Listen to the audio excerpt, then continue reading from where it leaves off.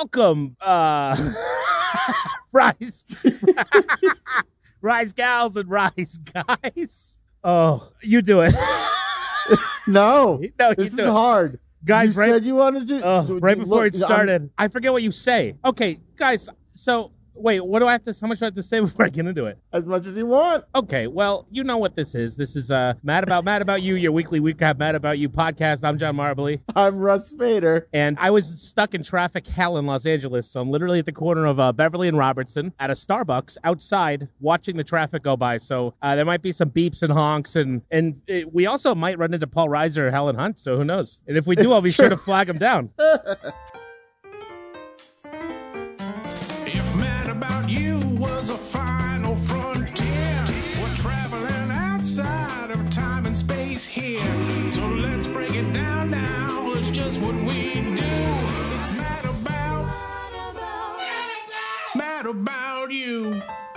How'd you like starting things off, John? Honestly, I thought it would be easy, and then it's one of those situations where Russ, I got to say, you make it look easy, and it's one of those situations where you take how difficult it is for granted, and then the second you start to do it, you realize you have no idea what you're doing, and it was not a great experience. I felt out of my John? depth. Frankly, even though I messed it up, it still can't be that hard. John, Yeah, I forgive you. thank you. You're forgiven. I could okay? feel everyone's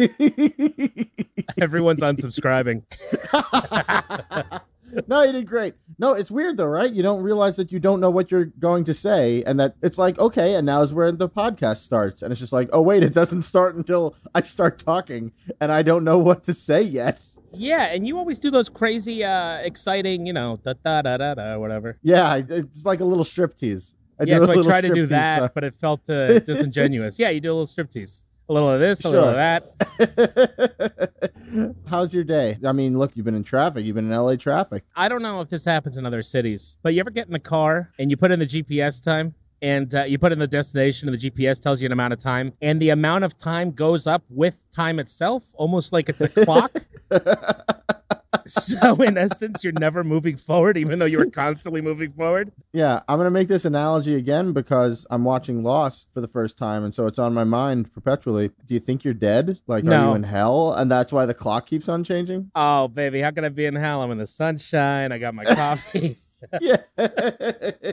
Yeah, there's no sunglasses in hell. There's definitely not, Russ. No, it's true. I don't know Yeah, what you think hell is. Look, I'm joking about it. We're laughing about it now, but there definitely are no sunglasses in Yeah, hell. in case it's not clear, hell is horrible.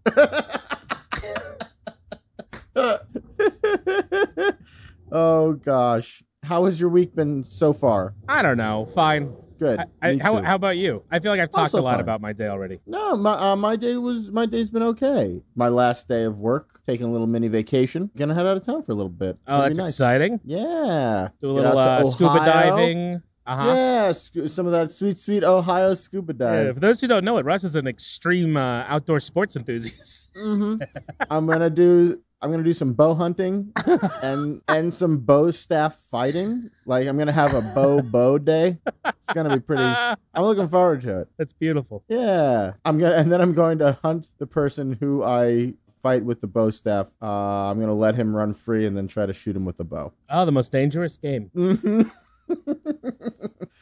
Well, so we've gathered here today to talk about Mad About You again. Indeed. This episode was season 1, episode 21, Correct. called The Painter. It aired on May 15th, 1993, Mhm. a mere 7 days after the last one. Yep, it's true. Still reassuring.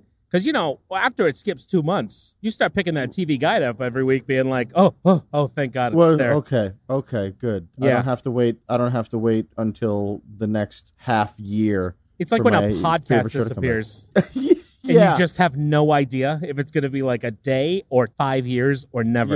Yeah. It's sad when that happens anyway, under any circumstances. But like when it's a popular one and you know that it's like, oh, you've stopped doing this podcast because you've gotten more important or more Oh, lucrative like the Paul F. things. Tomcast. The Pod F. Tomcast That went away thing for a while. disappeared, Yeah. right? And then came back all of Yeah. a sudden and then disappeared. He did it all, it was every month. And then it was just like, I'm going to do this when I can. Sure. And then it was just like, I can't. can't do this anymore. Yeah, it would be one mini episode every 6 weeks. Yeah, And, I mean, basically, we got ghosted. We got for a while, and then he came back, and now he does Spontanea Nation on Earwolf, which is a lot of fun. Solid plug. Yeah, check it out. A fun Paul F. Tompkins improv podcast. He's the funniest person in the world. I'd like to make a promise and commitment to all of our listeners, Russ, that we will never disappear without saying goodbye. Absolutely. We don't plan on disappearing prematurely, but I'm just saying, if you ever think we've just vanished for some reason, unless we are dead for some reason.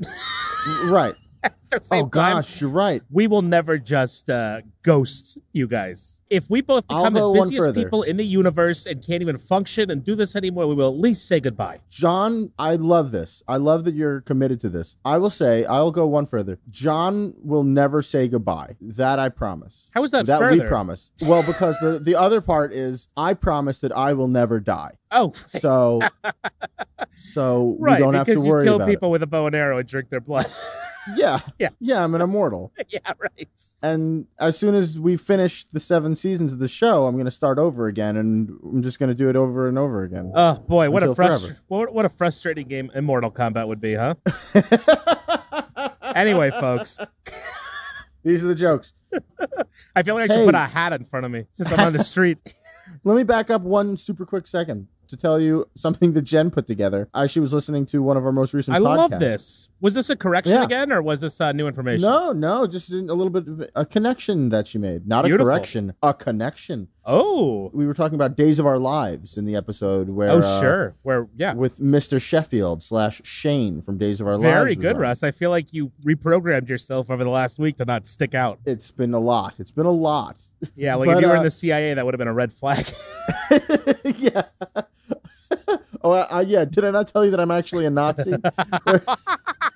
It's like that scene in Inglourious Bastards. I haven't seen it. Oh, it's very good. Anyway, so in that episode, we talked about Days of Our Lives, and I mentioned Victor Kiriakis and seeing Yes. Victor Kiriakis. Do you know who played Victor Kiriakis?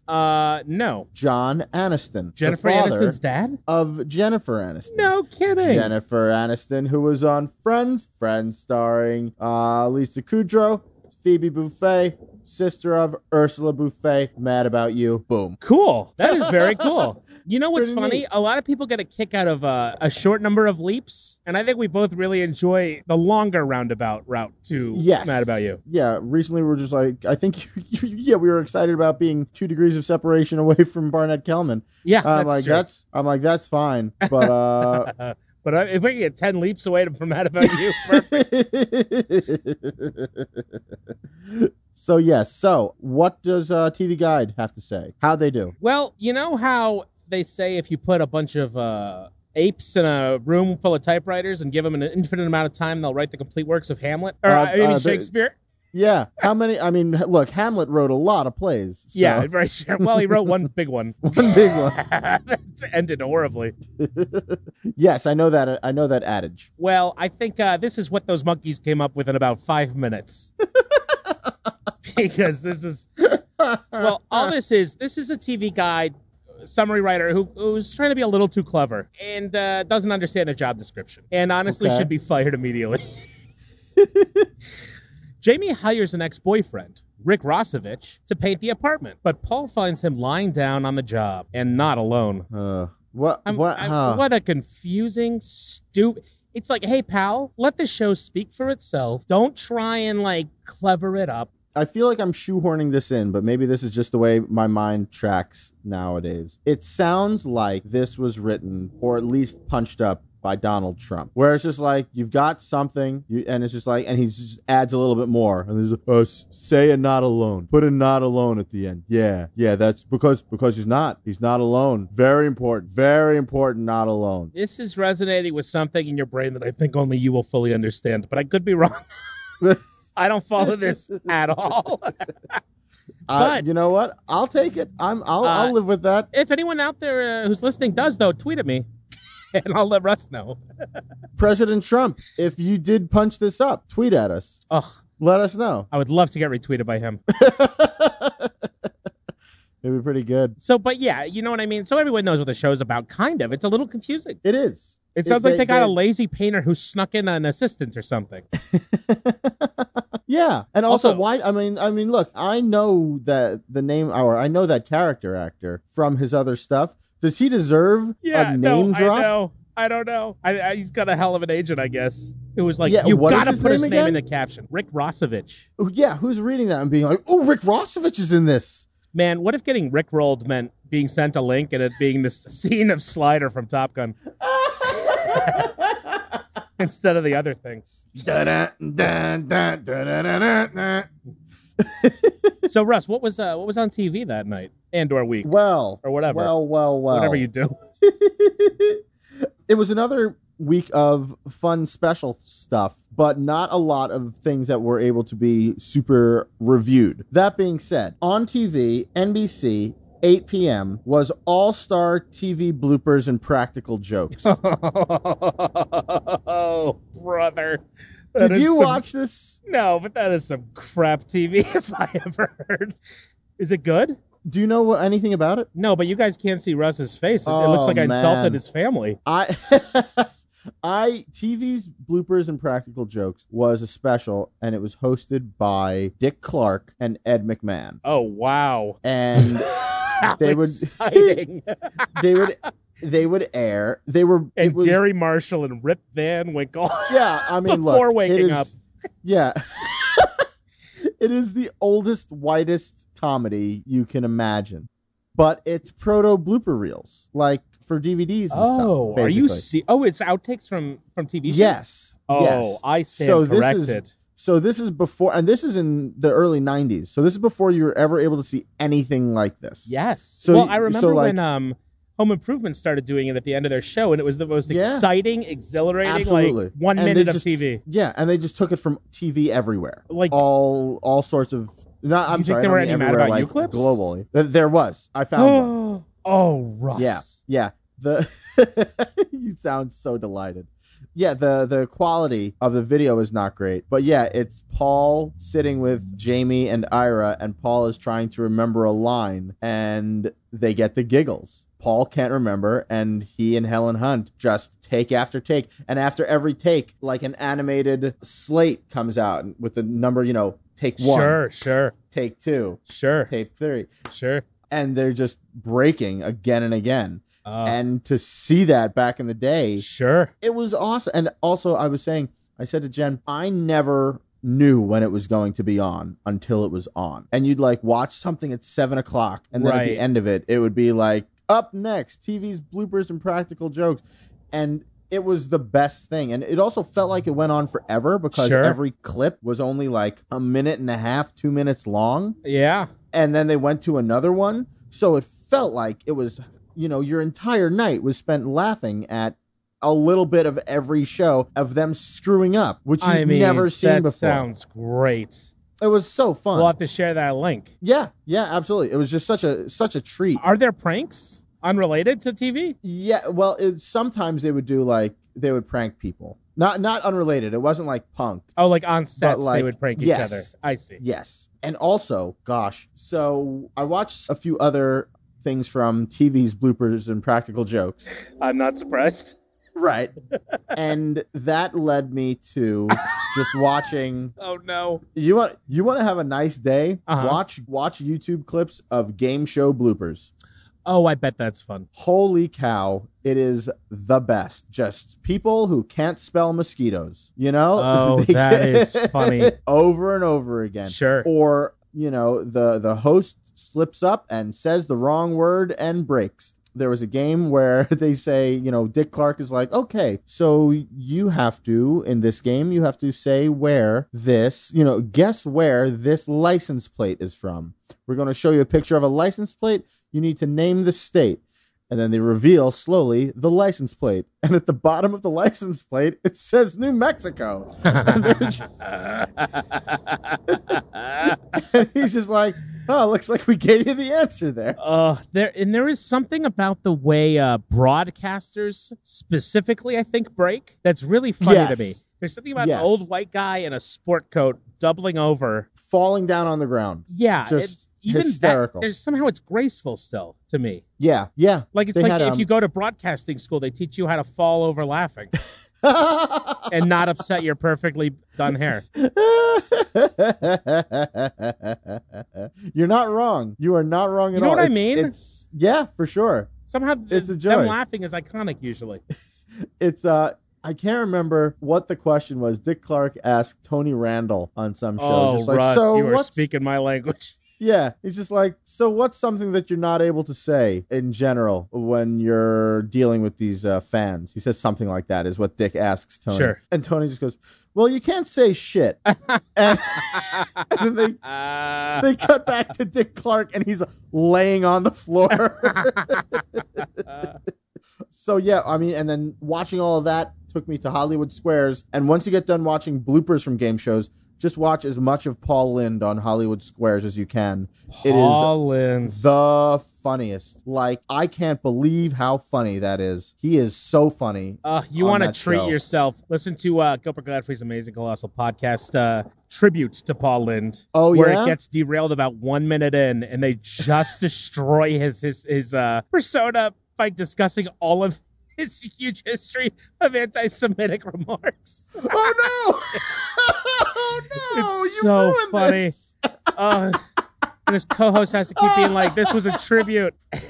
There's not even that many, but, Gilbert cannot stop bringing it up. It's so I can't even say it on the show because we are not mature rated. That is true. Oh, gosh, that's so funny. After you get done listening to Gilbert Gottfried out Paul Lynde as an anti-Semite, listen to the Dead Authors podcast where Paul F. Tompkins is in character as H.G. Wells interviewing dead authors, and he interviews Ben Schwartz, who is portraying Roald Dahl. And at the end of the episode, they field questions from just random people through Twitter.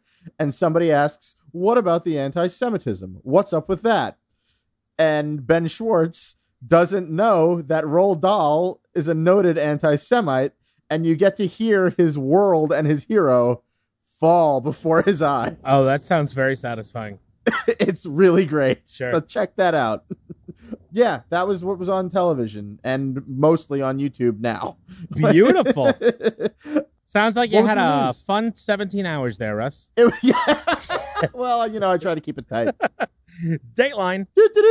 Go ahead. Private Schools Computer Network is changing student life. May 9th, 1993. It's about a private school in New York that has email. No. And already, this is 1993, it says kids are already asking each other out to prom on it. Sure. That's how long it took. Time. It took no time for people to use it to start, getting dates. Yeah, I'm sure. One of the first things they probably said was just like, oh, great. Wow, I can email you these words. That's fantastic. Oh, if only there was a way for me to send you a picture of my penis. Right. Oh, here's a great quote from a sophomore named Dennis. Before email, a lot of kids didn't care about computers at all, but now everyone's into it. Interest probably won't stay that high, but even if it doesn't, just the fact that it got people interested is a good thing. What a dumb dork. I like that he's just excited about the concept of people being interested in anything. Yeah, right. He must have been so jaded by his peers. Yeah, it sounds like, they may not be interested forever, but they're interested now, and I like that people like things. Good. As elated as school officials are about the computer network, it has brought some problems with it. There are concerns about security, confidentiality, blah, blah, blah, blah, blah. This is where it gets great. Electronic mail correspondence between students has also at times lapsed into, quote, adolescent language. As one school official described it, one such message with obscene language was accidentally directed to the faculty mailing list. Quote, a lot of elderly secretaries almost had cardiac arrest, said Susan James. But for the most part, school officials pass off such antics as youthful exuberance. Well, good for them. Yeah, what a measured response. Versus having a heart attack. Yeah, somewhere in between, I'm sure. There's got to be some gray area. Well, I feel like if one of these secretaries read this article, they'd call Susan James and be like, excuse me. I didn't almost. Hey, Susan, hyperbolic much? Dateline. This is a big story. Go ahead. May 15, 1993. Calling the Bronx. It's 718 tomorrow. Oh, The Bronx joins the 718 area code this Sunday Oh, my after a God. transition period that began July 1, 92. John, that was an honest to God gasp. For me. Yeah. Can you believe this? to my core. It's Wow. so specific. It says, so back in July 1, 1992, way before Mad About You even premiered. If we can conceive If you can, of such yeah, time. go back in time that far. They introduced the 718, but they kept 212 functional. And beginning at Right. 12:01 a.m. Sunday, so just a couple hours after this Mad About You airs, 718 will be the only one you can use. Holy cow. So get those 212 calls in. Yeah. Make your last calls. Call your mother. Tell her how much you love her on a 212. Ooh, it would have been satisfying to make a 212 call at 11:55 and kept it going Forever until just now. forever. Yeah. There's one open line that's been sitting there for 30 years. You can't take it. You can't take my 212. You go to hell, 718. I mean, that would essentially be two cans tied together with string. Like, I wonder if the government would get involved. Russ, Like, the government if is you were to- always involved. Yeah, you're not wrong. That's true. Always. Always. Dateline. Go ahead. Stranger is stabbed, saving a woman's life. A woman with her 2-year-old toddler, a mugger with a Rambo knife, a college student who never imagined himself a hero. They Walk met into a bar. Yeah, I mean, almost. Walk into a subway station. They met on the stairs of an East Side subway Wednesday night in one of those larger-than-life dramas that makes New York what often is sinister, dangerous, yet chivalrous, even valiant. Basically, this woman had 3 gold chains around her neck, walked into the 57th and Lex subway stop, Okay. which back then, it's IRT, BM, Yeah. whatever. And this guy ripped him off her neck. This was at 9 p.m. Yeah, the IRT, BMT station. The mugger rips them off her neck. She says, I was walking down he was walking up when he snatched the gold chains off my neck. And she said she'd already been mugged 3 times on the subway. And, quote, I jeez. finally got angry. Oh, my gosh. She said, I turned around and jumped on his back from behind with my arms around his neck. And I grabbed 2 of the chains back. That's when he pulled the knife with a large serrated edge. She said it was 5 to 7 inches long. She said, I knocked the knife out of his hands. Can you believe this? I'm rapt. Right? Rapt attention. Then she said, suddenly, a man out of nowhere came down the stairs and helped me. As the 3 struggled on the stairway and her son stood by and watched, Mrs. Quealy said, the mugger kept reaching for the knife and finally got it. He started stabbing the man who was helping me, she said. Oh. Though stabbed twice in the back, once in the arm and once in the leg, he continued to fight. 4 stabs in, and the man kept fighting, Miss Quealy said. It was the last stab that got him. Oh, no. As John, I haven't gasped like that. Can you believe since this? I heard that there was a 718 area code. So that's how you know this is a very serious and dramatic story. As he rolled down to the platform and the mugger fled up the stairs, a crowd of people watched on a mezzanine. Sure they did. Yeah, what entertainment. At least they didn't tape it on their phones. And she screamed, call the police and call an ambulance. Everybody just watched him go by, she said to the mugger. Anyway, long story short, the guy, they took him to the hospital. He recovered fully and was a very classic, humble hero. Said anyone would have done the same thing. I wouldn't. Except the crowd outside. Yeah. Yeah, that's how you know anyone would have. By the way, no one did. Yeah. Yeah, by the way, pal, you are a hero. Yeah. Isn't that a We wild applaud story? you. Do we have a name for this guy? Let's reach out. Let's get him on the podcast. You know what? That's not a bad idea. That's not a bad idea. Yeah. I don't know. I don't see it. What if we use this podcast for actual good? Oh, Chris Fetterolf, who was 24. So it's, Okay. 25 years later? So he'd be 49? Yeah, so he's like 49, 50 years old. Yeah. Hey, he lives This in is not a Queens. bad idea. Now let's see if we can get him on the horn. Holy cow. Okay. Yeah. Yeah. Oh, guys, Russ is excited. This might happen. Okay. Hi, Chris. Do it, we have John. a podcast that's not even remotely related to... Oh, also, do you remember the traumatic moment in which you got stabbed 4 times trying to help someone? Would you like to talk about it again 25 years later? Also, what do you know about a squad made of hats? Anything? Dateline. This one's crazy, too. Screw the Dateline. We did enough of them. No more Datelines. Okay, a 16-year-old kid somehow talked his way onto the conductor car of the A train and What? and drove it 47 miles. Stop it! A man posing as a subway motorman took an A train carrying hundreds of passengers on a 47-mile trip through the city Saturday until he finally tripped an emergency brake because he was speeding. It took like 2.5 hours for him to mess up. Can you believe that? He took command of the train at 3:58 at 207th Street in Inwood, where the A train terminates. And that's where the train is assembled and crews are assigned. An official said the man talked his way in by using the real name and ID of an off-duty motorman. The train made 85 stops through Manhattan, Brooklyn, Queens, and back. It was on time at the Lefferts Boulevard station. Whoever he is. He did a good job. He did a real good job. Yeah. Whoever he is. Was this Kramer? This sounds like Kramer taking over the bus. It's amazing. You made all the stops? Well, they kept ringing the bell. He didn't speed until he was coming all the way back up to 207th and at 168th Street. He broke the 20-mile-an-hour speed limit and tripped an automatic control that stops the train. So then in another article the next day, I find out that this guy was 16 years old. How old? 16.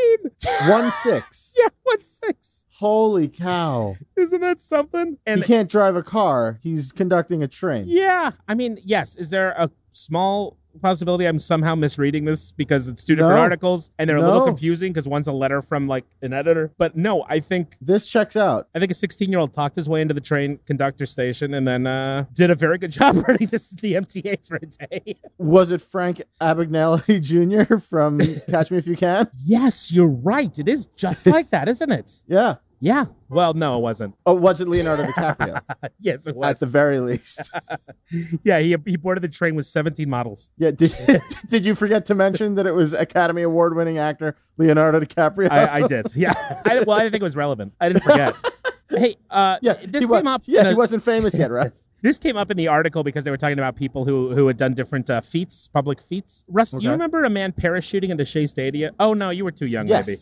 No, yes, I do. During the 86 World Series? Yeah. Michael Sergio. At the beginning of Game 6, yeah. Which then, that famous game where the Mets came back. Oh, yeah, it was Game 6? It started with him parachuting into Shea Stadium with a huge Go Mets banner. Yeah, totally unauthorized. Yeah, and then the cops just escorted him down into the dugout and and he Ron got the Darling and other Mets are high-fiving him and high-fiving him, patting him on the back on his way to jail. Oh, that is so worth it. And it's just look, we're talking about him now. He's been interviewed. The guy. This is the guy we should get. We should. Oh, I'd love to get him next. Yeah, Russ. We should have this guy talk to the guy who got stabbed all those times. Yeah, we should set them up and start a podcast for them. I like this. We're making connections. We're bringing people together. Yeah, we could launch a whole podcast network called "None of This Is Related to Anything, Anything Else." Period. None of this is related. Dateline. Go ahead. Factory raid nets 45 arrests and 1 million T-shirts. Holy cow. As part of a drive against illegal street vending, the Dinkins administration announced yesterday the police had arrested 45 people and seized more than 1 million imitation designer T-shirts from manufacturing operations housed in one Manhattan building at 27th and Broadway. 1 million counterfeit T-shirts. Holy cow. Yeah, you know what? I'm near 27th and Broadway every day. I know that neighborhood. Oh, that is exactly where I would imagine. Yeah, that is 100% even counterfeit today. T-shirt. Yeah, now it's probably 1 million bottles of fake perfume. A million iPhone fidget cases. spinners. Am I right? Yeah. Oh, brother. Wow. Yeah. That's so that story is just one that impressed me by the sheer volume. I like it. It's boring to read. I didn't even bother. Okay. That's all the news that spits prints. Oh, great work, John. Hey, I just reported, Russ. I just read it. Yeah. I don't make the news. I just report it. What a service you provide. We both do. Yeah, I'm like, here I am saying, oh yeah, you do great. Let's talk more about television's practical jokes, please. Yeah. Wait, speaking, I had one note. Jen did a little work on her end. I did a little work on mine. And great. You know how we're always looking for Odd Couple, Mad About You connections? Yep, always. Well, I was bopping around IBDB yesterday. IBDB. Don't know why, Internet Broadway Database. And so it turns out Paul Dooley, a.k.a. Mr. Stemple, was the original Speed. from The Odd Couple and the understudy Really? of Felix Unger. And guess who understudied Oscar Madison? Paul Lind? Mr. Buckman Sr., Louis Zurich. Get out. Yeah. I love it. Isn't that something? That's great. So the in-laws understudied the leads of the original Odd Couple. That's crazy. Yeah. I love The Odd Couple Oh, me too. We're the In- only two in- left. in all of its forms. Yeah, we're going to carry that torch for the next 40 years, and then it'll be fully extinguished, I think. All of its forms except for the female version. They ruined my childhood. Couldn't agree more. So, yes, onward, upward, We the got painter. we got an old BK at the helm. Welcome back, Burger King. Welcome back, Burger King. It was written by Danny Jacobson and Jeffrey Lane. We haven't said his actual name is Barnett Kellman yet. Oh, they know. I'm sure they do, but I'm just like, Russ. we skipped right to BK the Burger King without being... If this is the only episode anybody listens to, one day we're going to get to talk to this guy and we're just going to be like, listen to whatever. And he'll just be like, hey, I directed that. What are they talking about Burger King for? Anyone who knows anything about show business knows that Barnett Kellman goes by the Burger King. And if you don't know, you should be embarrassed. Oh, It was written by Danny Jacobson and Jeffrey Lane. And Yep. you know Jeffrey Lane, of course. Two of your favorite episodes, and mine. I'm sure. I don't know which ones, but Sunday Times and Writing Backwards. great. Yeah. Great. Welcome back. This is one hell of an episode, John. Yeah, Russ, you seem to really like it. You were texting me some pretty excited texts. I liked it, but yeah, it was... This one brought it. This one brought the heat. So, I didn't remember it at all. me neither. Yeah. Me neither. I'll tell you what, I'll never forget it. Me neither. Well, yeah, probably not, no. Yeah. So, well, it's funny, we just kind of joked a little bit, but I was thinking about how, there are so many episodes of the show that I either didn't see or I don't remember. Uh-huh. And, breaking it down like this, you think, oh, well, you'll remember them now. We're not going to. We're not going to remember these No. episodes in a couple of months, even though Yeah, but if we heard about it, it would all come back, I think. You're probably right. Yeah. But yeah, so that being said, the concept of this being like, you're going to remember this one, it's just like, yeah, I think I am. Right, no, we're not lawyers. This isn't like case study, but... Right. So cold open. Yeah, we start in the kitchen. Very good place to start. Paul comes into the kitchen, and Jamie, it looks like she's clearing the walls. She's getting all the stuff down from the shelves and Yes. everything. And Yes. we learned that she's hired a painter, Yep. and they were going to do that, I guess, when they moved in. Probably they were going to paint it together. They said months ago they were going to paint it together, Yeah. and then they decided to, and then Jamie's taking it She into her own decided. hands. Yeah, as she does. And hiring somebody else. Uh, And who's the painter? What's his name? He's and an she old says, friend. Oh yeah. Yeah. He's got a great name. Well, I hired a painter. Oh, yeah? How much? Cheap. He's an old friend. I ran into him on the subway. Who's that? Sherman. Williams? Yes. You got Sherman Williams to paint our apartment? You're thinking of Sherwin Williams. Sure. Well, it's close enough. I'm very encouraged. Sherman Williams. I think you're confusing him with Sherwin Williams. I mean, That's pretty it's funny. So I love when they make a real dumb joke. And what I love about this dumb joke is they have to do it for the entire episode. Yeah. It's a dumb detail. It's going to last 22 minutes. And it's great. I love the idea of it being like, they picked such funny things to say yes to. The idea of it being, Yeah. the dumb joke would normally be, his name is Sherwin. Or, yeah, his name is Sherman. Sherman Williams? Right. And then the fact that that's never right. That's never, the answer to that is never, yeah. Yeah. But it is here. They find the joke in the fact that he's That screwing is up his Sherman name. versus Sure. Sherwin. Absolutely. Yeah, that's an interesting twist on it. So, Jamie's clearing. Paul offers to help. And by help, he means he'll open the bag of potato chips she was holding. Very silly. And then they do a little gag where she needs help moving the fridge, and he tells her to use her legs. Har har. I love it. And then we move into scene one. Scene one, baby. Lisa Living and room. Ira are helping to pack in the living room. He hits her in the head with a book. as Yeah, he's he doesn't. packing. Yeah, but Russ, don't say it like it was incidental. He literally throws a book at her head, Yes. which is he so lofts it. He weird. tosses it. Yes, he lobs it. He lobs it at her head, and it hits Yes. her head. And it's a paperback And book. A paperback book. I- Yes, yeah. It sounds like You are I really am sticking up finding for him. reasons. Yeah, Russ. But I have to lay out all these details. She was asking because- for it. But if you just say he hits her in the head with a book, You're right. that can mean a lot. Yeah, it sounds like you threw a coffee table like art book. Yeah, it means With that the full first force. scene, the first thing that happens in this comedy is Lisa the two of our dies. beloved characters try to murder each other. Yes. No, he lobs a light paperback at her head. Yes. And it bounces off her head. And Yes. she looks at him annoyed, and he just says, "Your head has a good bounce," which is, listen, it's crazy. I love it because it's crazy. It's great. It's like, I love it. It's like the two weirdos of the show having a weird Yep. scene. I'd like to have that drop in every week. Just see the two of them in there doing their own thing. I mean, Russ, we might. Yeah. Because I don't remember. So Fran comes in right after that from the kitchen, like very in real work mode. Right. Like, and she She's, tells them, if you're not here to work, then split. She's taking this job upon herself. Yeah, She is- to an insane degree. Yes, she has appointed herself project manager of the Buckman painting. But also, not even to imply that like she's not even just managing, like she is managing, but she's also like she moves their second couch alone Yeah. with her whole body. You know, Mm-hmm. she's in overdrive.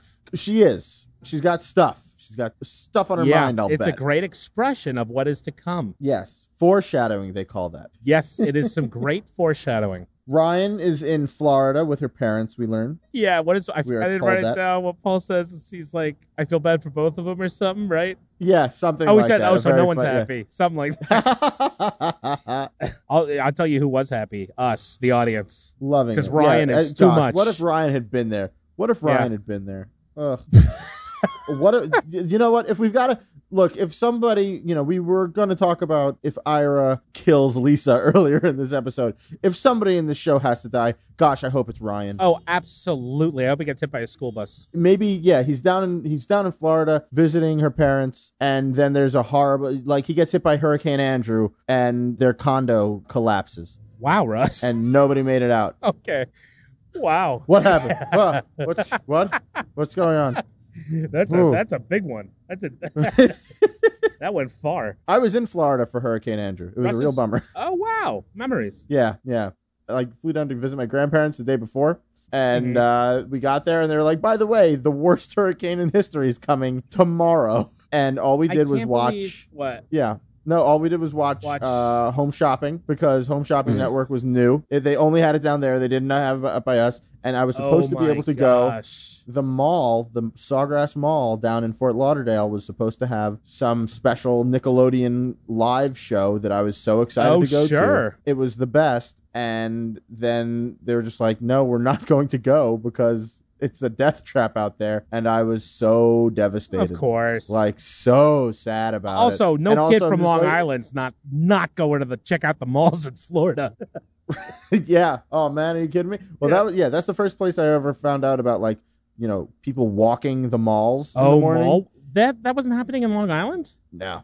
I would have thought We even don't have more old so people. because it's so cool. We don't have old people up there. Is that No. true? Oh, you're joking. I mean, no, I'm joking about not having old people up there. well, because they all But, moved to Florida. Exactly, which Right. is why they do wall mocking down there. I see. Yes, that makes sense. I'm not sure if I just said wall mocking, but I like it.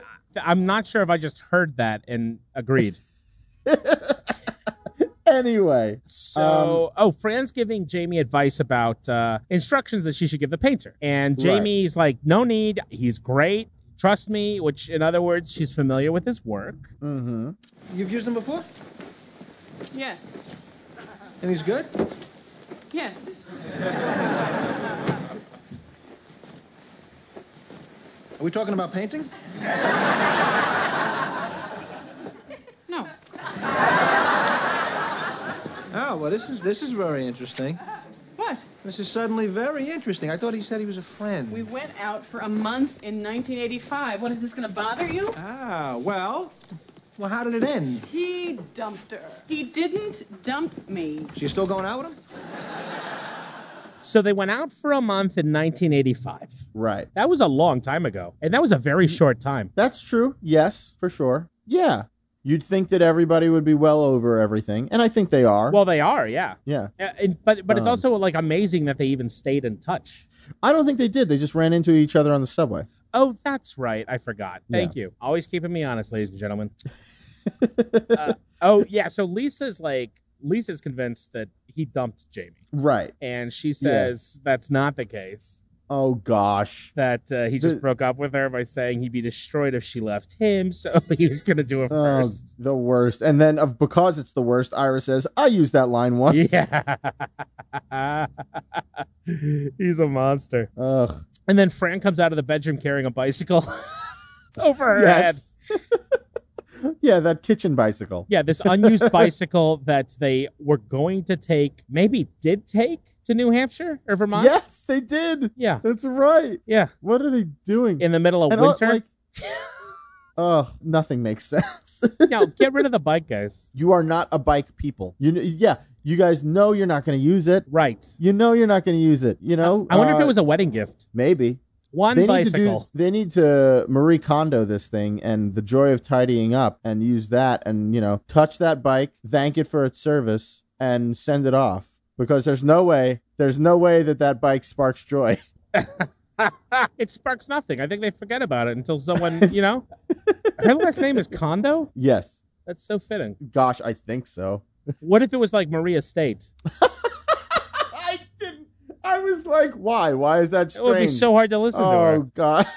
It'd be like, Marie, what are you so nuts? She'd be nuts. It'd be like, Marie, you have all this space. You don't even have that much stuff. So maybe relax. What do you need to worry about tidying up for? Yeah, easy for you to write a book.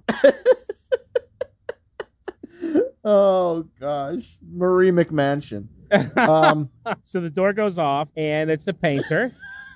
It's the painter, and played Paul by is Slider not from Top Gun. Yes, it is Rick Rossovich. He's jacked. He is the most beautiful person who has ever been on this show. Oh, that is 100%, and might ever be on the show. I've seen this actor in other things. As we said, he was Slider in Top Gun. For those who don't remember, that the first Slider, thing that you think of? Slider was well, no, I had to look it up. But then when I saw he was in Top Gun, and then I looked at what the "You Stink" scene from Top, I was like, oh, of course. Right. Everyone remembers that scene. Yes. When Slider makes fun of Tom Cruise in the first scene after their first flight, Crash and Burn Maverick, and he sniffs him and goes, Slider, you stink. And then he smells his armpits. Everyone remember that? Yeah, he plays Val Kilmer's flying partner. Yes, his wingman. So, which means he's also in the him. sex. Sorry, Russ. I keep cutting you off.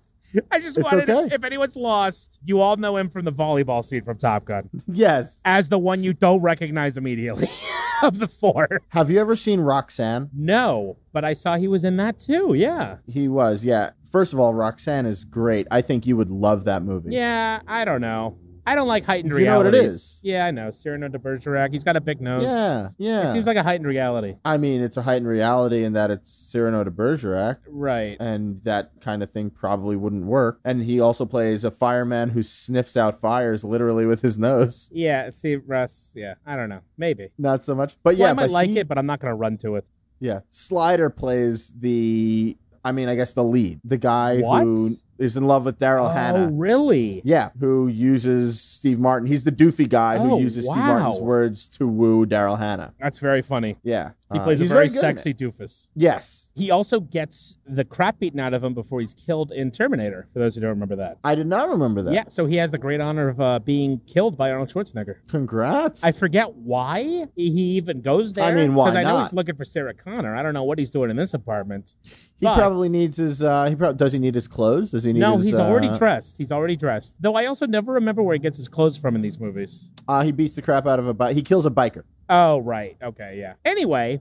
That's, yeah. Anyway. Oh, also, he's in Navy SEALs. He's one of the main guys. Okay. Yeah, no, so this guy is basically a badass. Yeah. Oh, yeah. I mean, he looks like it. Yeah, he looks like a Bruce Springsteen impersonator. You know? Kinda, He's got the ripped off sleeves with like a weird hybrid sweatshirt. He's got the bandana around his head. And his sweatshirt says something on the collar that I could make out everything but one word. What were the words that you could make out? A something is a dirty job, but somebody's got to do it. I don't know what the something is, which seems, that's the main thing that's the big mystery. Sweepstakes.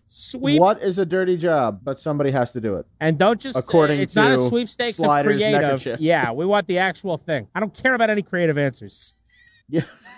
Yeah, this is less a sweepstakes more than, please pause this DVD and tell us, because we don't want to. Yeah, so if anyone's out there trying to be clever, if the guy who wrote the TV Guide descriptions out there listening and he wants to do the sweepstakes, don't bother.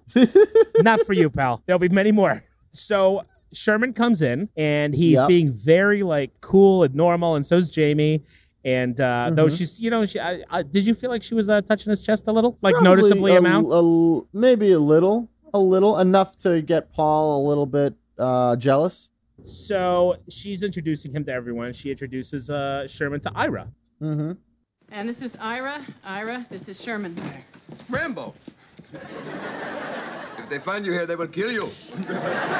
Do you know who the actor that he's impersonating is? I've never seen Rambo. I think that's a Sly Stallone. But he plays Rambo. And this line is talking to Rambo. Is it? What's the line? He says, Rambo, if they find you here, they will kill you. I think he's saying Rambo as... introducing like his say, impression. Hey, I'm Rocky. Yeah. Okay. Yeah. Right. I guess I don't know what Rambo sounds like. I'm way more familiar with Rocky, so in order to introduce this concept, I have to be like, it'd be like Rambo, except, hey, I'm Rocky. This is my impression of Rambo. Rocky. Yeah, you get it.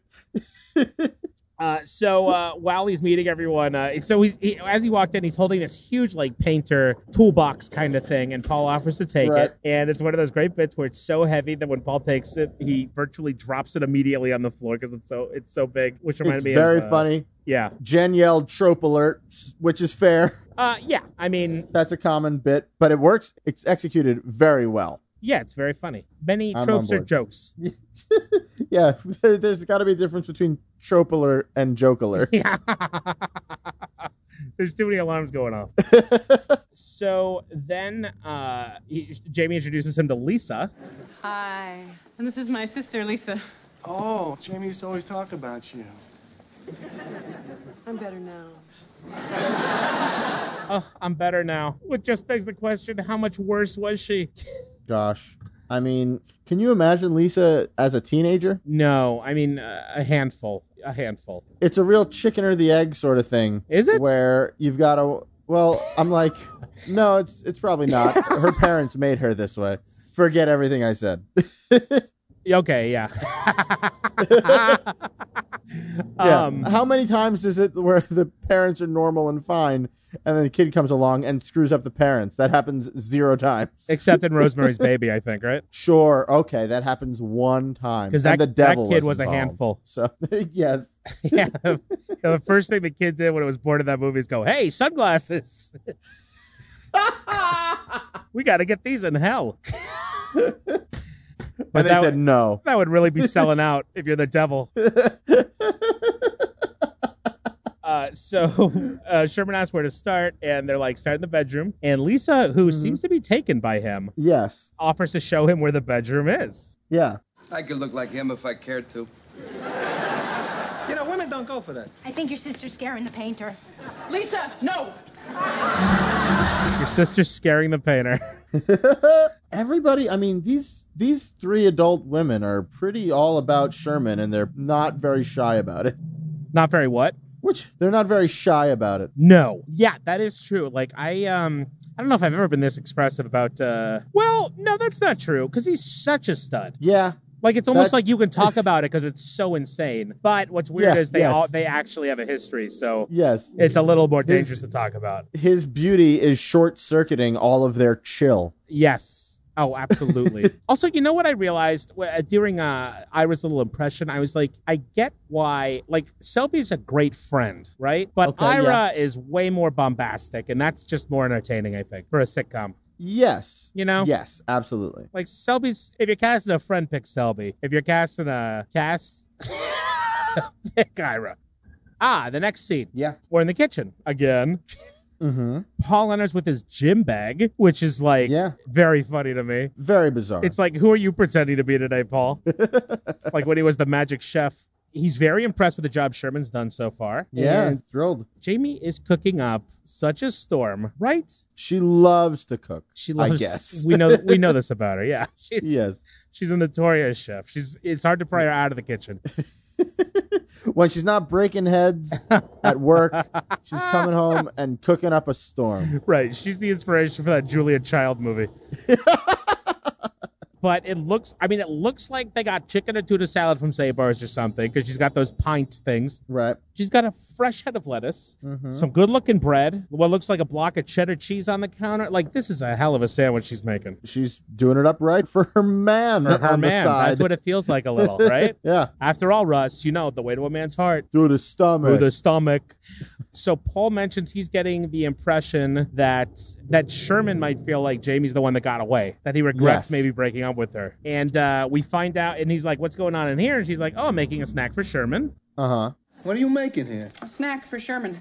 A snack for Sherman. A snack for Sherman. I think I read that in kindergarten. It does sound like a kid's book. A snack for Sherman. A snack for Sherman. Really great. So he's headed to play racquetball with Ira. Yes. Asks if Jamie wants to join. Jamie says, no, I'm okay. In not so many words. Yeah. Also, though, of course, even if Sherman wasn't there, Right. who wants to go watch someone play racquetball for an hour? Not Jamie. Like that may be partially an invitation out of politeness. Hey, I'm gonna go do this thing with this guy. You want to join? And she's like, no, I'm okay. Fair, yeah. And Jamie wants to know. She says, you don't mind? You don't mind me staying home while you're not here? Paul says that's why we pay rent, which is pretty great. Yeah.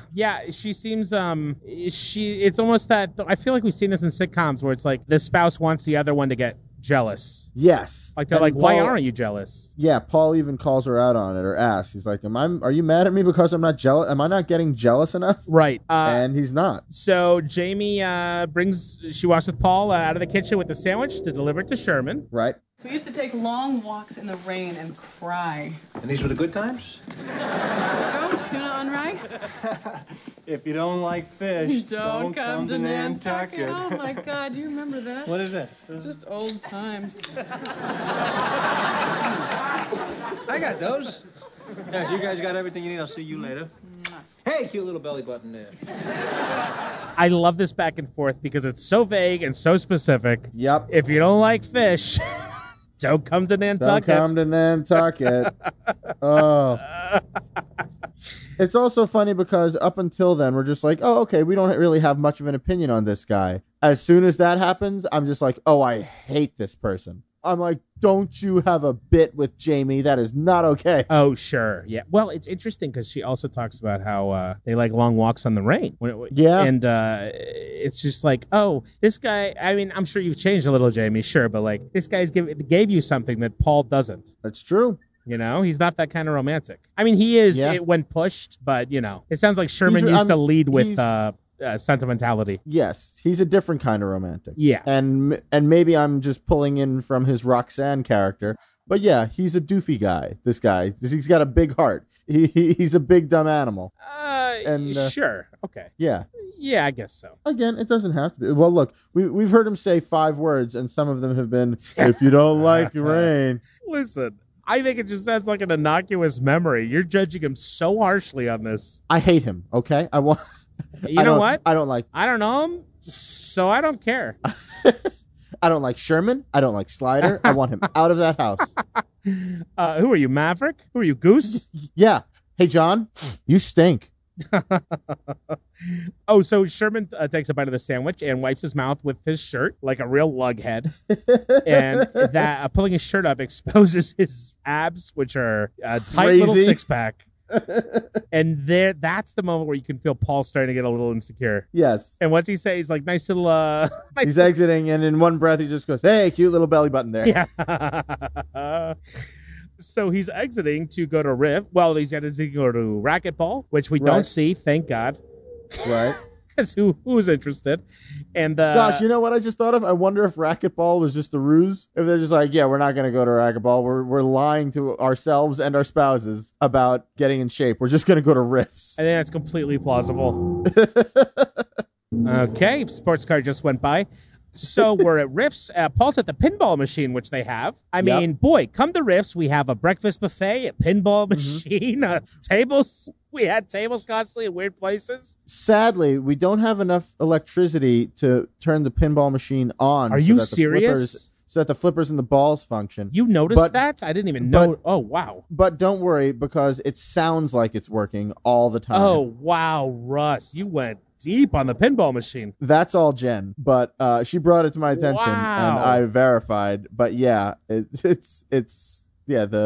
he's flipping flippers, he's pushing buttons, Sure. There's tilt stuff, there's dialogue about it. How come you tilted again? Yeah, right. And nothing has happened. Yeah. It is not a functioning But there's sounds, machine. you're saying. There are sounds, yes. I didn't Top-notch- notice the sounds. Top-notch Foley work, once again. Oh, to be fair, I didn't even notice it, though, so, Sure. So how good could it be? Yeah.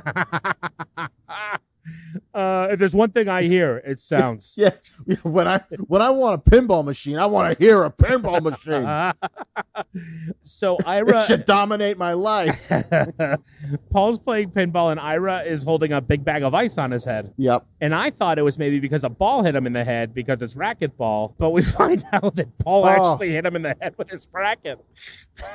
Which Thank you. is really funny. Okay. He mentions a blue ball somewhere in there, I think, doesn't he? Yes, he says, I don't understand how you could mistake my head for a tiny blue ball. I forgot about racquetball. Oh, you forgot they were blue balls. I forgot that they were going to play racquetball. I thought, okay, we're at Riffs. I forgot that his motivation was to go and play racquetball. So then enter Ira with ice on his head talking about, I don't know how you would think, blah, blah, blah, blah, blah, blue ball. I'm like, what the hell are they talking about? Hey, Russ, did you pause the show and go to sleep for a week and then resume it?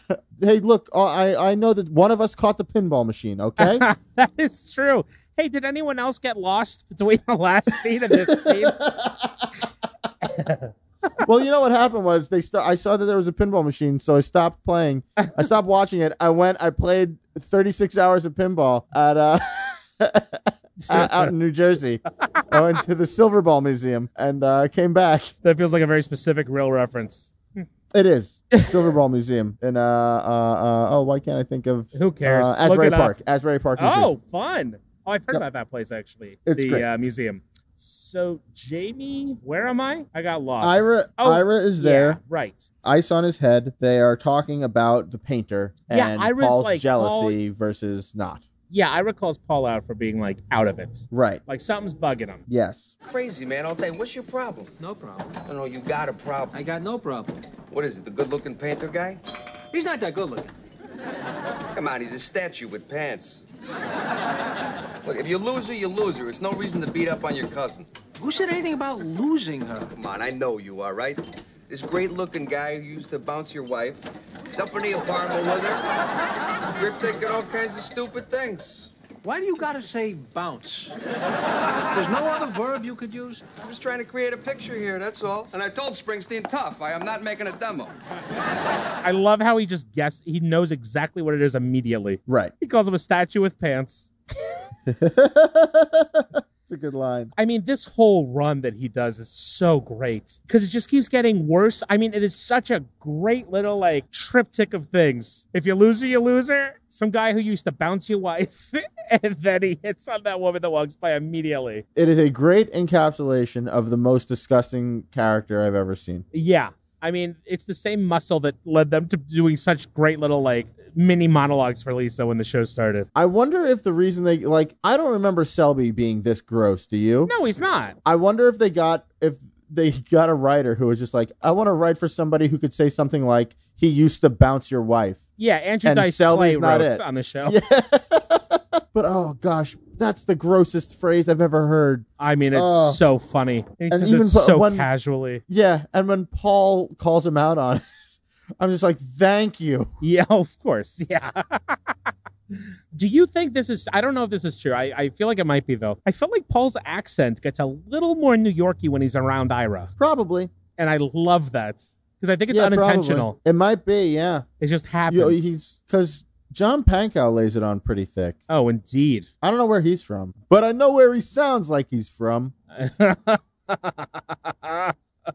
So Ira tells Paul that, he does it again. It's a little different. He does it. but- We normally have to wait until the end of the Yeah. episode. Jamie's a gem.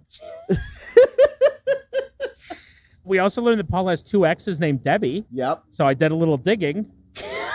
Oh, you did you? I guesstimated ex-girlfriends might have been born around 1963. Okay. Debbie was the 13th most popular name that year. Well, I'll be. Yeah, so it checks out, Russ, is what I'm saying. Great work. Guess what the top three were? In 1963, Uh-huh. Elizabeth, No. Jane, No. Madison, No. Kensley. Madison. I don't know where you're getting some of these from. They're very impressive polls, but all obviously very wrong. The most plain, Jane, that's not a hint, names you could imagine. Okay, this isn't fun for anyone. Lisa, Mary, Susan. Let's move on. And by anyone, I mean me. I'm sorry I asked. Because the answer's not even interesting. Who cares? Who cares I'll what tell the you. most popular name was? I don't care that I know the answers. I'm still going to guess. Vanessa. Lucy? I'll get there. No. Okay. Wait, what was the last one? Was it Lucy? Oh, no. Okay. So scene 4, they're back at the apartment later. And so it's right after Rips. Well, he is. Yeah. Paul comes back. Paul comes home, yeah. And he's holding his gym bag. And the second he walks in, he hears moaning. And There are the sounds of Yeah. love coming from his bedroom. What a... this Foley is very impressive. Yeah. This I love the way we keep misusing Foley. So do I. Any sound that emanates from anyone that's not definitely dialogue, it must be a Foley artist. What do you think he used to create the sounds of sex? An being orange had in a rolling room? down a long plane, and long inclined plane. It's a man slapping his hands against soaked wood. It's two roller skates running over a wet fish. Oh, God. But I think in this case, just two people pretending they're having sex. Oh, I think you're probably right. Which is, of course, Paul's worst nightmare in this situation. Yes. And the bedroom door is locked. Mm-hmm. So he's really going through it in this moment. And he kicks into, gear. And he kicks Yeah. the door down. I could not believe it. It was so impressive. Where was this strength and this fear when he was in the bathroom? I know. Well, it's the adrenaline of maybe complete, total, absolute betrayal. Yeah.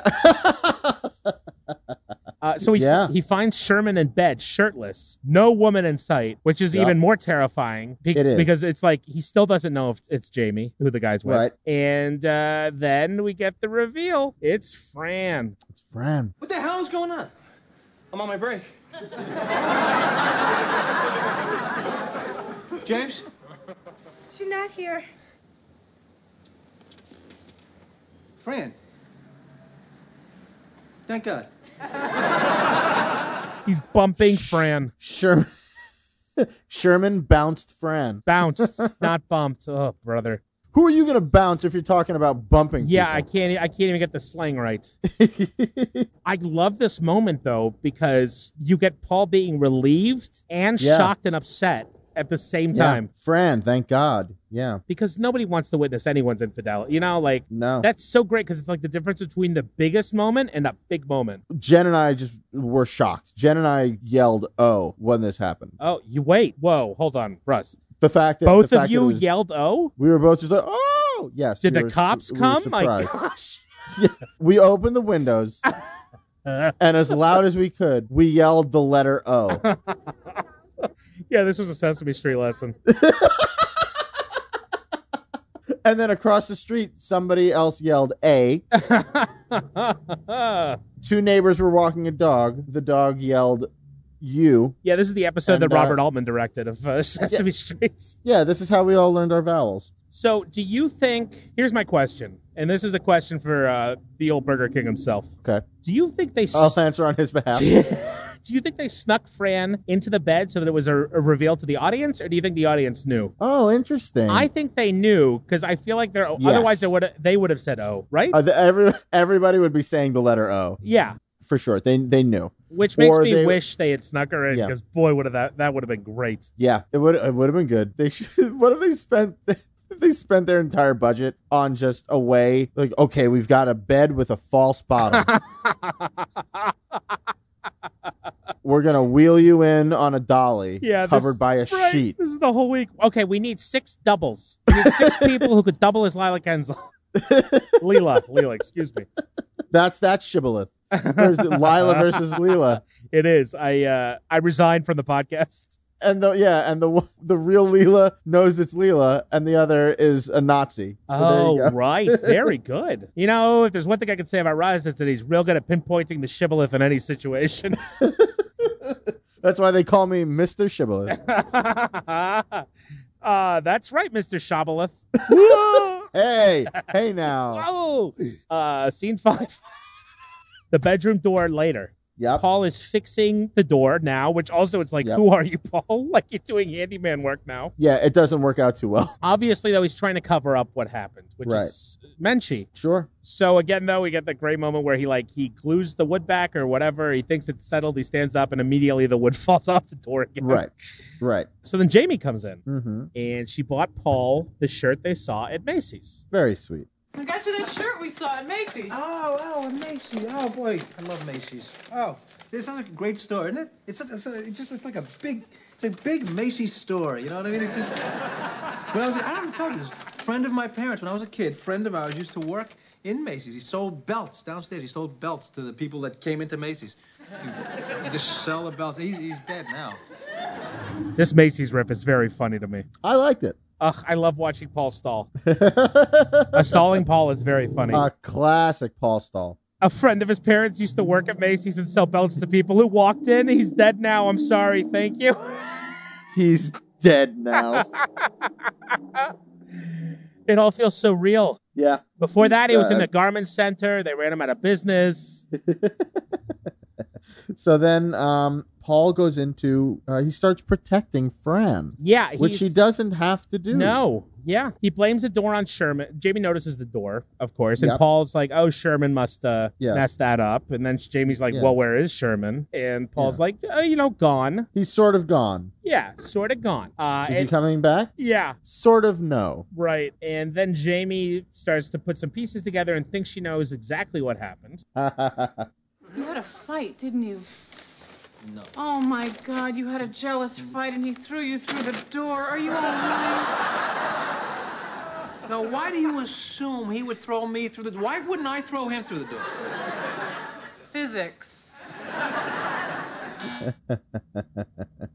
Yeah. Physics. Everybody likes that joke. Ugh. It's really funny. And she's not wrong. But, No. boy, if she would have seen him kick that door in, it would have been real. Forget it. Oh, baby. That would have been Forget it. that would have been the rest of the episode. That Foley guy would have been working overtime. He would have gotten all sorts of oranges and all sorts of wet wood. So the doorbell goes off, and it's Fran dressed like she's going to a funeral, like in all black and wearing sunglasses. Sunglasses, a black shawl on her head. Yeah, like she's singing Shiva or something. Yeah. So Jamie invites her in. Yep. Come in. Oh, thank you. I didn't think I'd be welcome here. You are being so good about this. About what? Didn't Paul tell you? Tell me what? Oh, nothing. Never mind. No. Come here. Hi. You're really a gentleman. Yeah, well, you know. You guys, what is going on? Nothing. I slept with Sherman. And that. You and Sherman? I don't believe it. Yes. My Sherman? Excuse me. I mean, my painter? Great save. And this is where we learn that, we already knew, I guess, but this is where Fran learns that Paul didn't Yes. say anything. Also, She's I love very appreciative. the great save when Jamie corrects Yeah. herself, and she's like, I mean my painter. Yes. Yeah. It's a great save. Yeah. Okay. Yes.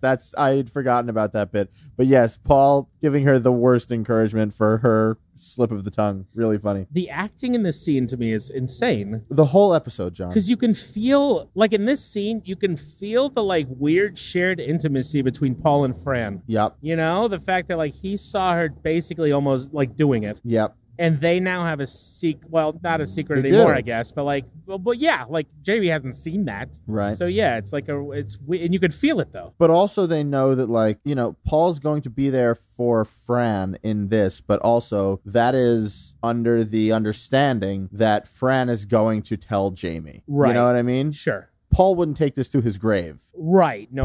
Paul is doing Fran the service Yes, of you can tell her letting yourself. letting her tell her. You're Yes. right. And she does, and Jamie's very, like, cool and level. She's like a very level-headed friend. Yeah, which is great. It would be so easy for anybody to write this with instant judgment. Yes. And there's no judgment. None. She just wants to know how basically- and why. Yeah. Yeah. There would be judgment if this scenario happened between any other two characters on the show. And it was, I slept with so-and-so. It would be met with, how could you do this? Why would you do this? Et cetera, et cetera. And that doesn't happen here. Yeah, I guess it's a testament to their friendship. Yes. Yeah, definitely. So Jamie asks... Thank you for going with me on that. Yeah. Jamie asks, what about Mark? What about Mark? What about him? Well, you know, He wouldn't care. how can you say Because that? it's true. Fran, Because he left me, okay?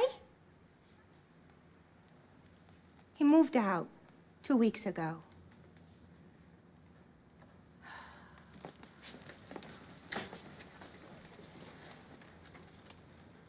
I'm gonna go watch TV.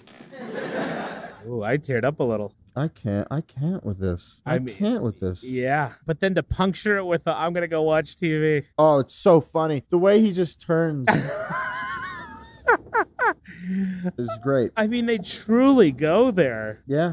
And it's very upsetting. Mark bought a $7 mustard, and that started things off. Yeah. $7 for mustard? That was my point. have you talked to him? I've tried. Do you want us to talk to him? Us who? Me and you. I'll get our coats. No, wait. I don't think she wants Yes, that. she does. I'll get the coats. Tell him I have all his cashmere socks, and if he's not home by 6 o'clock tonight, I'm going to start shredding a sock an hour. Okay, sock an hour. I got it. And tell him I love him. And tell him I want it to work out. Don't worry. We'll tell him everything. Wait. Not everything. I love the hostage bit Yep. with the socks. Yep. But also this really killed me too, this little run. Tell him I love him and I want him to work out. Yeah. Tell him Really we'll tell sweet. him everything. Well, not everything. Not everything. Jamie's reaction to Fran saying all of that is, she could, these are her friends, and she is putting herself in the middle. And I feel like Jamie thinks at the moment that everything is going to be fine. And so she is kind of just, she's in PR mode. Right. Where it is still just like, okay, yes, I will do that. Yes, Don't you you're worry. right. This is what she does. I will manage this crisis. It's fine. Absolutely. And yeah, so she's, because this has nothing to do with her, but she needs to feel, she needs power And she control, needs yeah. control. And so, so she's taking it upon herself to make it her business. So, yeah, we learned that Mark was staying at the Chelsea Plaza. Yep. And Did you notice anything? Did you notice anything about the Chelsea Plaza exterior? No. I looked at it for a while thinking there would be something to notice, and then I moved on. I mean, first, so the Chelsea Plaza has green signage with white font that is the fakest of the fake, but also it's only half fake because there is, if you watch it again, the left half of your screen is a live shot of New York. It's a live exterior. No. And it wobbles. Are you and the serious? And the right half of the screen is fake? Yes, is done on a computer. And so you get wobbling from the this little tiny tremor from the left half of the screen that is not there in the right half. Is bonkers. Yeah, go back and watch it. It's weird. I'm not gonna. Well, you know what? I am actually. Yeah. Because that's too weird. Oh, John, if you don't watch the exterior wobble, you're cheating only yourself. You gotta go back. I thought you liked this show. Yeah. Oh, you know what else I did a little deep dive on for What's a that? second last night? I tracked down what seems like an original opening credits from season 5, and you were right about that. The Twin Towers being in the first Oh, yeah? New York shot. Yeah, Interesting. they must have updated Okay. the shot for the new releases of the DVDs. Wow. Yeah. Yeah, that makes sense. Yeah. Oh, it's so good to be right. So, So we go to the Plaza Hotel, the Chelsea Plaza Hotel. And I don't know about you, but I was on the edge of my seat. Whole time. Like the exterior, I was dying for it to be over. Yes. That being said, Richard Kind is so funny in this opening phone call. Oh, it is definitive. It is. Yeah, it is like, it really is. If you need to understand him as an actor or as the character, this is the 20 seconds that you need. It's a Yeah, it's a thesis To statement. paint the picture, he's in his hotel room. He's nervously waiting on the phone. There's a room service table in the room, and also what looks like a picture of maybe Fran and Ryan on the bureau. Yeah, I think so. And I don't know about you, Russ, I thought he was maybe calling Fran or something.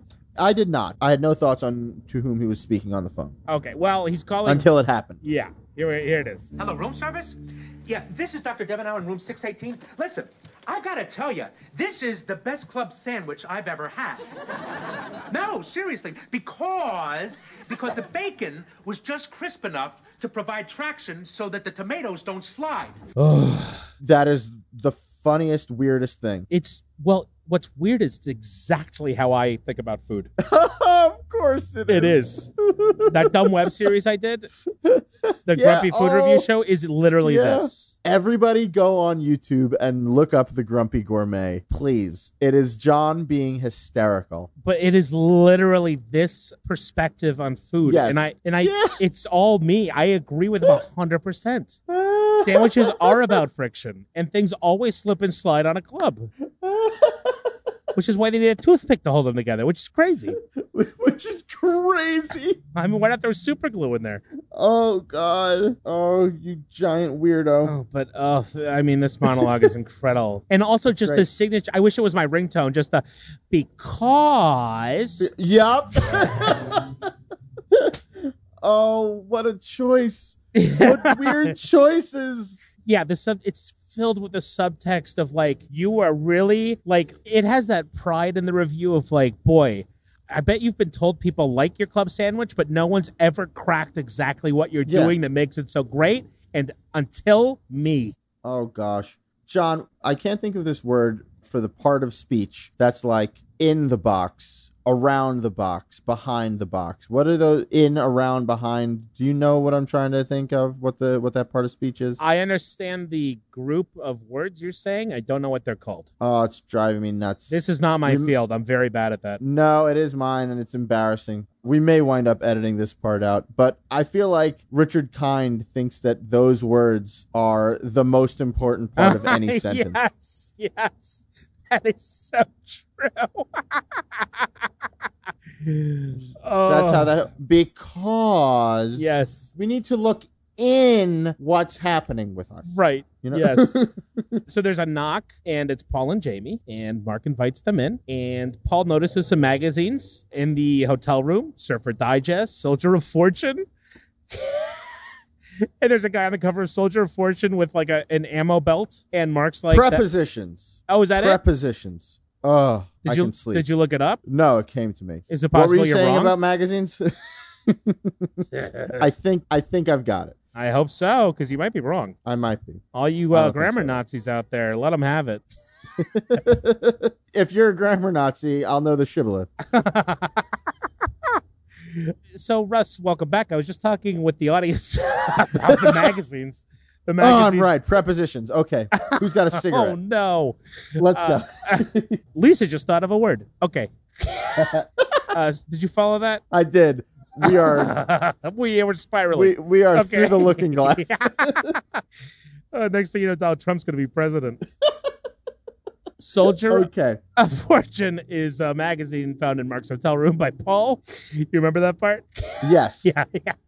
And Mark identifies with the guy on the cover who is holding an ammo belt or wearing an ammo belt. And Mark is Mark so says, fine. He's in it now. Yeah. He's like, he's looking at these people in the magazines. He's saying they don't follow some routine in a daily planner. Jamie says because they don't have wives who love them. Yeah. And Paul points out, actually, Mercenary Wives. Yeah. A section in the magazine. So great, yeah. Which is a funny joke, but Jamie saying because they don't have wives who love them is so sweet.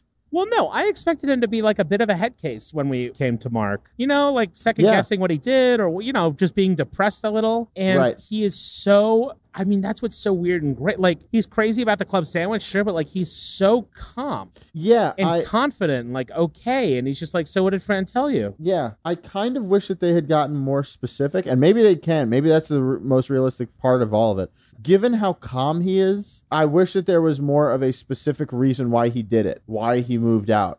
Because as it is, it's just like, I didn't feel settled. I felt like there was something within me. Right. That needed to burst out. Yeah. Did you ever wake up one day and just wonder. Everyone wakes up that day. It doesn't mean that they act on it. I did. Why? I don't know, Jamie. I don't know. I swear to God, I wish I knew. I really do. Did you ever see that movie Alien? Only the first one. It's like that. It's like there's this thing that's living inside me, and it's eating me alive. And I swear, if I don't get rid of it, it's just going to come bursting through my chest. Yeah, you just wake up one day and wonder. Yeah, and I get that. yeah. I mean, I understand that sentiment. I understand where he's coming from. But, I mean, Jamie's also right, where it's just like, yeah, everybody has those days. You don't leave your wife. But he's also right. No one ever does anything about it. That's true. And then they have a wonderful meta joke. Oh, my God. Is this... No, this isn't the first one, I guess, because, like, Jerry Lewis was full of them. But, yeah. So Mark's trying to explain the feeling he had about about his marriage. And he's like, did you ever see Alien? Mm-hmm. Paul goes, only the first one. Which is so great. For those who don't know, I'm sure you do, though, Paul is in the sequel to Aliens. Paul Reiser. Paul Reiser is in, Paul Reiser is in Aliens, which I have never seen. Have you ever seen Aliens? I actually have not either. Yeah, we'll recap that one day. We'll do a mini ep. Sounds great. That'd be a good one.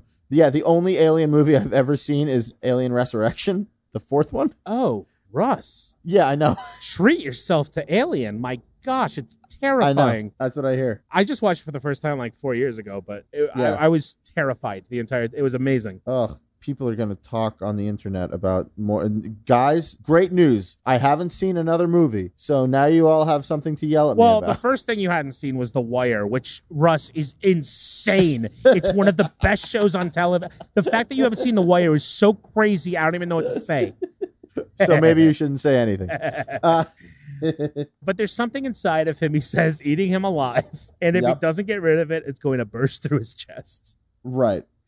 So Jamie convinces Mark to at least explain this to Fran to give her some sense of like, I mean, it sounds like he just was like, I'm leaving you, and left. Yeah, that's the thing. I'm like, that's why I want him to have something more specific. No, I mean, yeah, sorry, Russ. I mean, this is the harsh world. I know. Mark you're right. did a bad thing. Well, I think if he's going to go, look, if you want to leave, maybe that's it. If you want to leave because something's gnawing at you, I get it. But if you're going to go back and describe that to your wife of why you're leaving her, you better have something more concrete than something's gnawing at me. Or maybe not. I don't know. So we go to the next scene. I was on the edge of my seat. I don't know about you. Mm-hmm. Because you thought that an alien was going to burst through Richard Kine's chest. So we go back to their apartment, the Buckman's apartment, later that night. And Paul and Jamie and Mark walk in, and Fran is on the love seat with Murray, who's growling at Mark. Well, she calmly pets him and says, good boy. That's a funny bit of business. Great. The growling Murray would be good enough if it was only a matter of, he's growling at the mean guy who left Fran. But then also, this is a rare moment of continuity because there was that earlier episode where Murray didn't like Mark. Yes, right. That felt good. It did. Great point. So Mark, this is a great moment. Mark looks at Fran and he is just like, you look great. Yeah. You look great. I don't feel great. Well, you look great. You have like this kind of glow. Doesn't you have like a kind of... You've got this glow. Oh, man. It's so messed up in a way, too. It really is. That's dramatic irony, right? Where we know and he doesn't know? That is, yes. Oh, what satisfying dramatic irony. So we learn, this is horrible, Mark left Fran a Dear John letter on a prescription pad. Terrible. And then... Terrible. See, Russ, this is my kind of old-fashioned joke. Fran says she couldn't read it because he has bad handwriting. Because doctors have bad handwriting. Just, mwah. Oh, gorgeous. Gorgeous and old. Why do they, too? I never understood that. I don't know. They focus too much on saving people's lives, John. That's fair. Okay, moving on. Asked and answered. Now they, Mark and Fran decide to get to the act of reconciliation, which they do vis-a-vis the Buckman. Yeah, Paul steps up and tries to explain for Mark, like what Mark told them in the hotel room, and he's failing dramatically. Sure. So Mark takes a stab at it. Fran, I love you. I love our son and our life and everything that we have together. And that's why you moved out. Paul? Mark. Having Paul come back in is It's really rough. Big laugh. Really Big rough, laugh. very though. funny. So then the doorbell goes. I mean, this scene is such great. I wouldn't Pacing. call it far. Yes, great. Yes, great pacing. Yeah. So the doorbell goes off, and boy, oh boy, it's Sherman, Oh boy. who's dressed very preppy for a night out. Mm-hmm. And I wrote the note. Yeah. Sherman arrives. Oh no. I wrote, oh boy, in all caps. And he's come in to apologize, and he says hi to Fran in a very intimate way. I don't know if this was intentional. I assume it was, but like this show avoids all. I mean, for there being a trope alert early on, like, I mean, this is like if Indiana Jones was running through a cave full of tropes, he missed every single one. Right? Because, like, they wrap this situation up so cleanly and quickly. Like, they make it clear that, like, Fran's married and that her husband's in front of him, and Sherman gets the hint immediately and is just normal and leaves. I'm just thinking about Indiana Jones running through tropes, but like an enormous boulder made up of the differences between L.A. and New York is rolling behind him.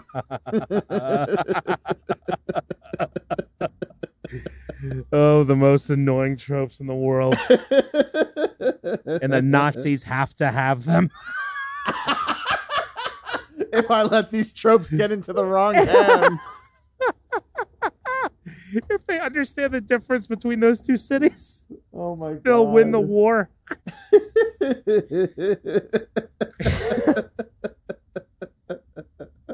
Oh God. So, Wonderful. oh my God. So yeah, so they explain though, in this dealing with the situation, you know, it comes out that Sherman's their painter. So Yep. the second Sherman leaves, Mark goes, Nice guy. Is he any good? Yes.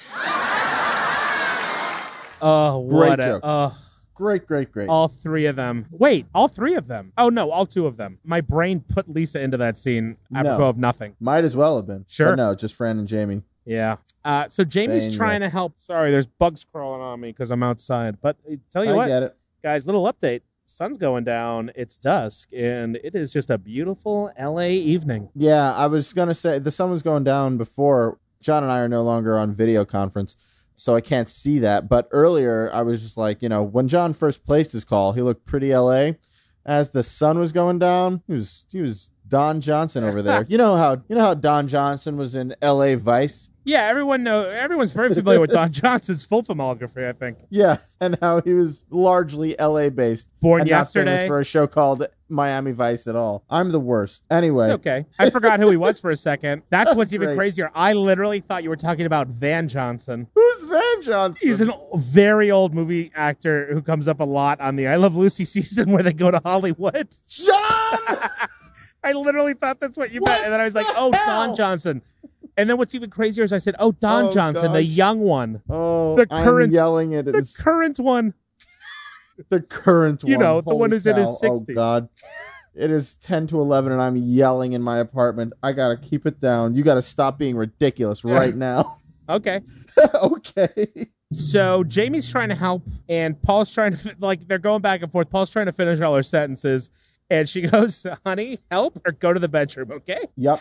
And And he he- turns and walks. Oh, it's great. And then Fran sends Jamie in after him, which is good. It's like time for them to like discuss. Yes. So here's one more trope averted. Mhm. Call me crazy, Russ. Didn't you expect us to stay with Fran and Mark to watch the scene unfold? Yes. Guess what, everyone? We go with Jamie into the bedroom. And we get to see our hero and heroine act their faces off. Oh, yeah. So Jamie is really disturbed by this breakup of a marriage of her And best Paul friends. Paul is too. Like He is. I hear what you're saying that Jamie is devastated because they're so close. This is hitting Paul very hard. Well, he's putting on He the is- brave face, though. He is definitely putting on a face, but it is also very clear that he is putting on a face. Yeah. He has this bit about how, you know, Fran and Mark are Fran and Mark, and you can't have Mark without Fran, and you can't have Fran without Right. Mark.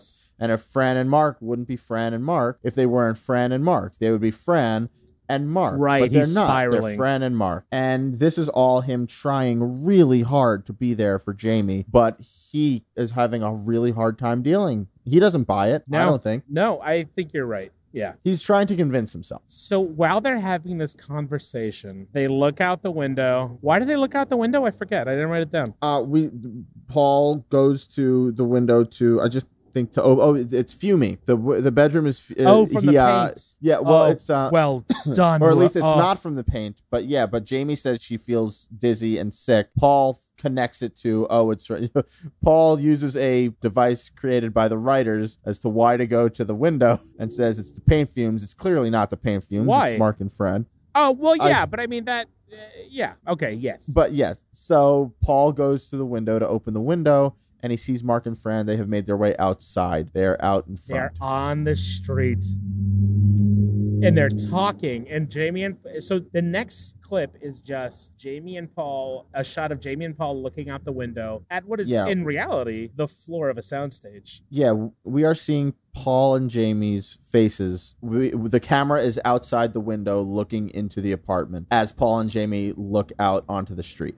He's got his hand on her arm. Good sign. He let go. She's stepping back. Yeah, but he's going after her. She's gonna slap him. No. She's hailing a cab. He's opening the door. She's getting in. Get in, Mark. Get in with her. Go home. Ooh. I got goosebumps both times I watched this. I'm getting goosebumps now thinking about it. Me too. Guys, you can't see it. I mean, you have to watch this episode. Yeah, please watch this episode. In fact, I would say the price of like season 1 on DVD, if it was just this episode, is worth it. Yes, absolutely. I agree.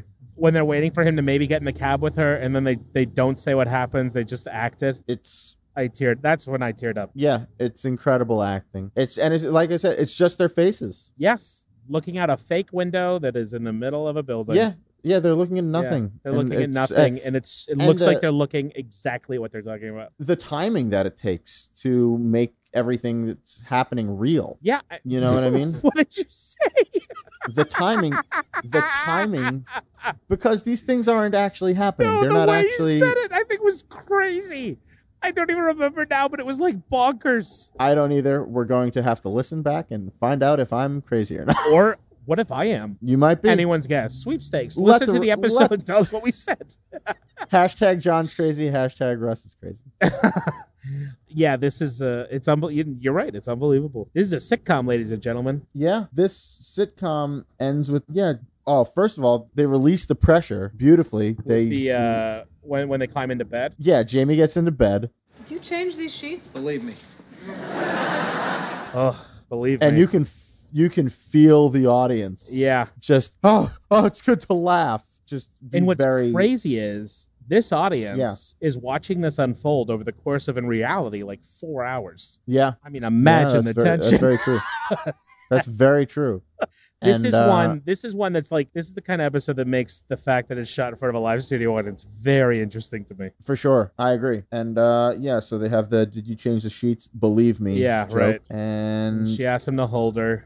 And he does. And the episode ends. Yeah, and then the tag is just another shot at night of New York at the FDR this time. So Mark and Fran are not a going concern at the end of this episode. Now I don't know if this was planned or the intention or like if Jeffrey Lane pitched this and put it together from his own writing, but this is what I thought was alluded to in Riding Backwards when he's talking about riding the rails and Jack Kerouac. Interesting. I was like, Mark, they're planting these seeds where Mark has this like yearning for like independence. That's very interesting. Yeah, I don't know. I had not thought of that. Also, this episode, so you know Dinner with Friends, right? The Donald Margulies Pulitzer Prize winning play? Yes. In my head, I just always assumed it was a play written in like the early 90s or late 80s. Right. Because that's when I thought Donald Margulies was huge. And I was like, this I thought episode so too. is Dinner with Friends. In a way, there's moments that are right out of the play. Right. Turns out, Dinner with Friends won the Pulitzer Prize in the year 2000. Wow. So I think Donald Margulies ripped his whole play off of this episode of Mad About You. I don't see how it's possible that anything else could be the case. This is no way a universal theme, if that's what you're about to suggest. No, I think Mad About You cornered the market on adults. Adult relationships. Yeah, and anything else is just a ripoff. Also, get this crazy thing. I don't know about you, but I always assumed Dinner with Friends had been on Broadway at some point. I don't think I thought that. Okay, well... It hasn't. Yeah. You were right. I was shocked. I think Brooklyn Boy might have been his first Broadway production. I'm not positive on that. Never read it. I liked it very much. Did you see it on Broadway? I saw it on Broadway. I saw The it original? off-Broadway. I think it was off-Broadway. Yep, Alan Arkin, yeah. Oh, Yeah, you must Jen have been wa- a little kid. Jen was working at MTC at the time. Wait, his first... No, because I thought Sight Unseen was on Broadway, too, though. Oh, was it? Okay. Yeah. No, he I'm has wrong. Broadway productions that go back, I think, to the 80s at least. Okay. Fair enough. I was shocked to see... Because, I mean, for those who know Dinner with Friends, like, the moments in this episode... Dinner with Friends is about adult relationships ending. It's about two married couples who are friends, and one of them gets a divorce. And the divorce affects the other couple's relationship immensely. Yes. Yeah. And the moments, it's a Pulitzer Prize-winning play, and it's incredible to watch, and the acting's always amazing, and literally, this episode has moments that are just as good. Yeah, it's a great episode. Everybody should watch it. Yeah. Gosh, I hope they just make us laugh soon. I don't like all this feely garbage. Oh, yeah, me neither. Ugh, thumbs down. Where have you gone, Jerry Lewis? John, we worked hard for this one. We did. I hope it comes out okay. Me too, because I realized not too long ago that my air conditioner has been on in the room this whole time. And I'm sure it's just fine, but who knows how the sound quality will Might be. be a little noisier, but you know what? Maybe it'll add a certain ambiance that Ooh. people are enamored by. Welcome to the Ambiance Cast, That was where we the where thing we in talk Japan. about Mad About You almost as infrequently as we do on Mad About You. There used to be a radio show in Japan where they would record sounds and then just play the sounds. That's very interesting. Yeah, very, What a country. very boring. What a country. Oh gosh. John, have ye anything to plug? Oh, what do you think? No. Great. Not yet. Let's plug our stuff. Folks, like us, rate us, review us. Oh, yeah. On iTunes, we're available on Stitcher. We're available Tune in. everywhere. Tune in everywhere you listen to podcasts. Yep. If you like this podcast, first of all, thank you. Thank you. If you don't, thank you. But if you wanted to do something a little bit extra and you wanted to let somebody know that you like this podcast, let somebody know. You can write a nice little review on iTunes, share it with friends on Facebook, just tell somebody in person, whatever you want to do. There is nothing more convincing than a personal recommendation. You're absolutely right. Word of mouth, best form of advertising. Indeed. So, yes, please use words from your mouth. Follow us on Twitter at MadAboutYouPod and on Facebook at MadAboutYouPod and on iTunes Mad About You. Yeah, And where's Chicago? When did Chicago guy get here? the conga guy? Yeah. I don't get it. Who cares? I said Chicago guy. Oh, was I doing a voice? It seemed like you were saying, hey, just go and find us on I got it. Facebook or on iTunes, Mad About You Pod. Okay, sure. All right. I'm going to be this guy for the rest of the episode. Okay. So, our theme music is by John D. Ivy, the best of the best. Our logo is done by Mr. Nathan Diffie, D-I-F-F-E-E. Wonderful job, fellas. And their sound mixing was done by Vuk Yovanovich. Thank you, sir. That's enough of that. John, thank you for braving the elements for making this podcast happen. I know. I was getting very uncomfortable out here in the 78-degree weather. Well, I'm going to make you more uncomfortable because you are going to lead the outro. Well, okay, this was the show. I'm John Marbley. I'm Russ Fader. And this is what we're saying.